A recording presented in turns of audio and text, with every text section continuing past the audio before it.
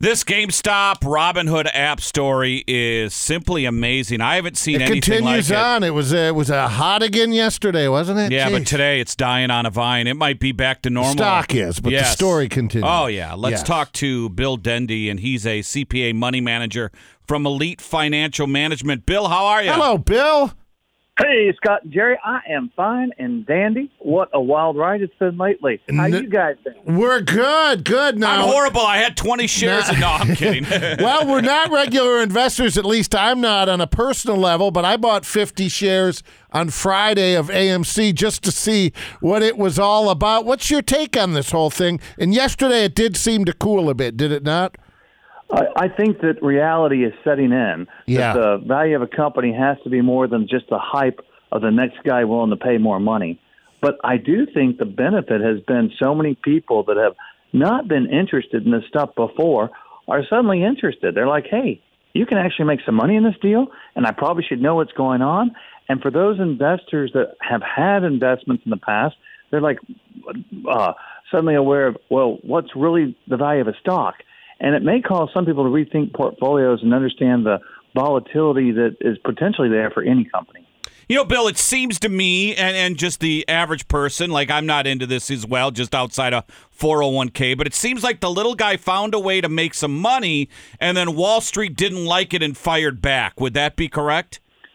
I don't know. I mean, it was kind of interesting that the app that allowed the little guy in the first place, that allowed people to buy even fractional shares. You didn't have to buy a whole share of a stock anymore. You could start off with such a small amount.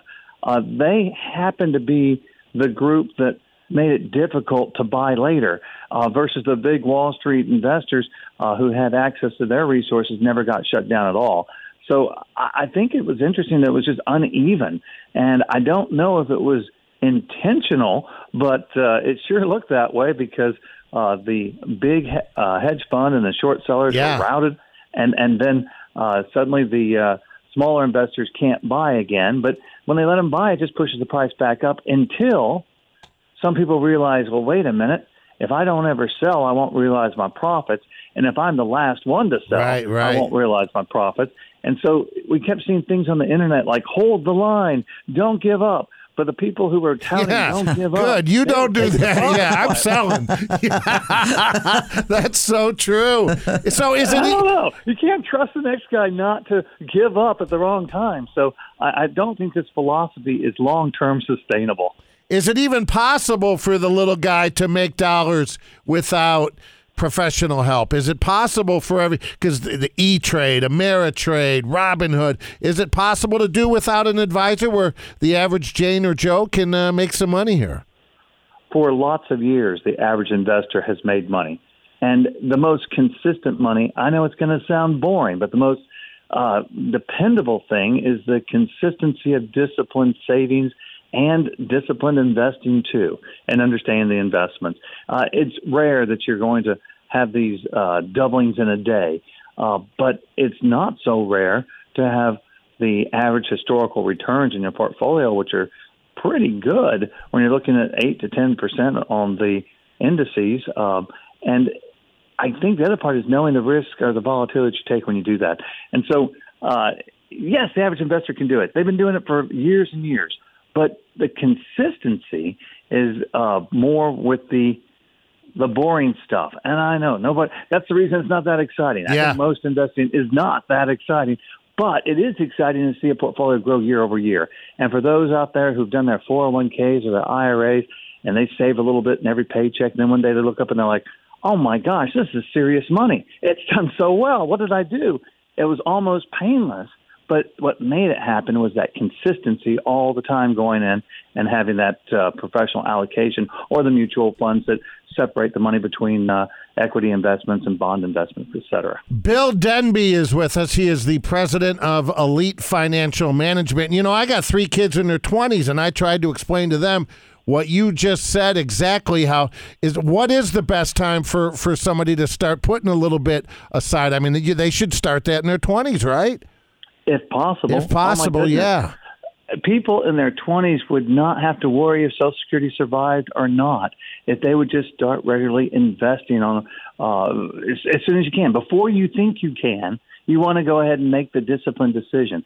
Most of us kind of expand our lifestyle to always be, I don't know, just a little higher than our salary. No, actually, just a little less than our salary. It depends on the person. Yeah, I know. But we tend to, we get a raise and we just find a new way to spend the money. Yeah, right. I think that That's if me. young people would early on just not spend every dollar, they'll come out ahead. Hey, Bill, people are saying right now the AMC and the GameStop stock is dropping due to a short ladder attack.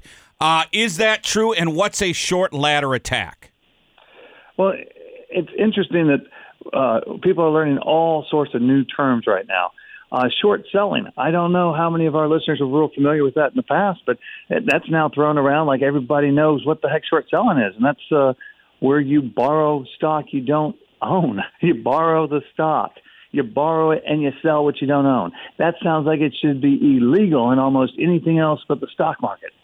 So you can sell what you don't got, but you got to borrow it.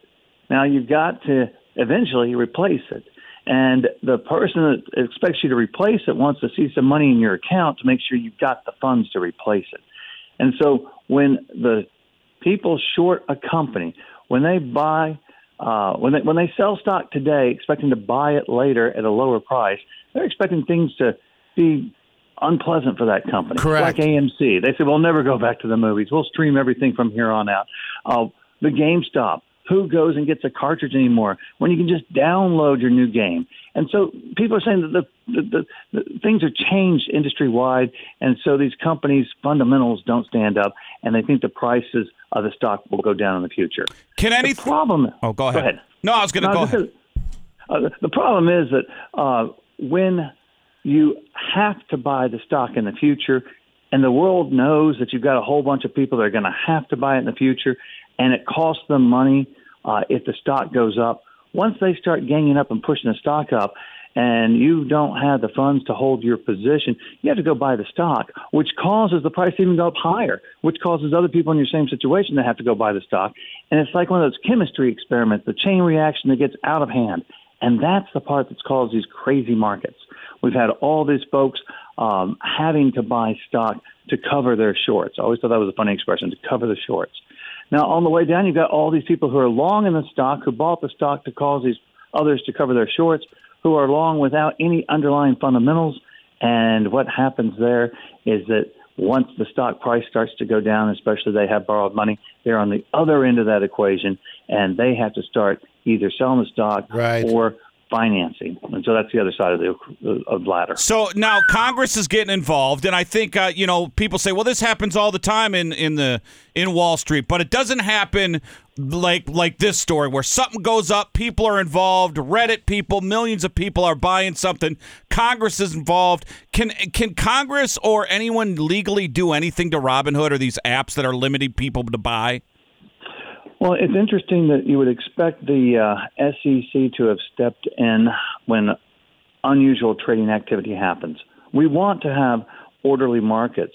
You don't want to have insiders to have an unfair opportunity. And the stuff that we see on television about the brokerage firms that get a whole bunch of shares of stock and then start selling to their customers to pump the price up, and then they end up selling. They call it the pump and dump strategy. We none of us like that. That's illegal. That's market manipulation. We know that's illegal. But what happens when just a whole bunch of little people do market manipulation? I mean, it's not like it is kind of coordinated, but it's not an institution, but it's still market manipulation. But how do we respond to it? Well, we've never had the little guy able to do so much. And so it's a lot of young people who brought social media to the market, and the market's going to have to figure out, how do you respond to that? Right. Because normally, if something crazy is going on, the SEC can stop in and say, whoa, wait a minute, no trading till we sell this thing out. They do that on the way down with the circuit breakers.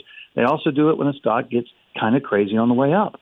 But to have individual firms, some saying no more and some allowing trading, that's not really fair, is it? And that's what people are arguing about right now. They're saying some of these companies that stop the trading might face lawsuits. But their argument is an individual can go to any firm to open an account and to go buy that stock. We chose not to allow it because we thought our client base was not aware of what they were doing, or they're getting in trouble, or we want to protect ourselves, want to protect the industry. But it sounds like to a lot of people they were just trying to protect the big guy. But I think they're just trying to protect themselves. And that's where we're going to have probably litigation. And the little guy's like, I don't know where else to go. I learned about investing by going onto your app. I don't know how to set up an account with these big brokerage firms. Right. They won't even talk to me. That's why I'm with you. And you're the guys that got me into this deal, and now you're cutting me out. That's what feels unfair. But they did allow them to sell. They just wouldn't let them buy anymore. Right. I saw where silver took a big bump. Is there more safety in silver and gold in the commodities? Well, people oftentimes have asked, for thousands of years, gold and silver, precious metals, have been a medium for exchange and a store of value. So you can't lose money, right? The answer is not right. There's carrying costs, there's storage costs, there have been big dips. There have been long periods of time where it didn't do anything. It doesn't make dividends. Silver has some industrial uses. Other precious metals might not. And so you have to be aware that in almost every investment there is some element of risk. And generally when we get into the commodity-type areas, that is our extreme high risk, probably beyond what most people want to get into without I don't know, understanding the volatility they may be subject to. But it, again, is exciting when you start having a run in these different markets. And oftentimes these are places that people go to when they're afraid of everything else. When we have economic chaos, political chaos, market chaos, people say, well, at least I'll go to this. And that is interesting because why does it have that value? It's because everybody believes it does. And, Bill, we're only on for 4.5 hours, so we can't even begin with crypto. hey, Bill, though, do you think, because when kids go to high school, they're learning math, language arts, foreign language, do you think that high school should make it mandatory that you learn about the market and financial investments? I wish they would. I think personal finance, it's not even the markets and investments. It's how do we manage our financial lives. I think a lot of people learn that the hard way. And a lot of people don't get it at home. I mean, I remember when I was growing up, I was just curious to know how things worked. And I was about 10 years old, and I asked my dad, I'm like, Dad, how much do we make? And what do you think he told me? Whatever he made on his weekly check? No, my dad kept it close to the vest. He was like, and he wasn't even like, he was like, son, number one, you don't make a thing. And number two, what I make is none of your business. Now get out of here. You can hear the Texas coming out there. Bill Dendy's been our guest. Hey, Bill, from Elite Financial Management. Hey, Bill, how do anyone get a hold of you if they were interested?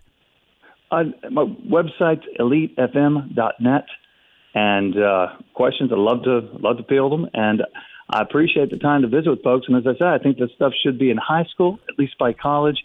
But if we didn't get it there, we learn it the hard way sometimes. But I think a little time with a CPA, attorney, financial advisor can be well worth the time because most of us, it doesn't matter what happens on Wall Street. We want to know what's going on in our own personal lives and what should we do for our own portfolio. Yeah, well, I'm looking at your website and that retired couple with their feet dangling off the edge of the sailboat. I'm not that cool. I don't think I can be that couple. They're a happy couple. They saved that couple. They did. Look at that. Hey, Bill, does it crash? They got money in the bank, those two. They're probably listening to you on the radio right there. Yeah, right. Hey, does it come crashing down today?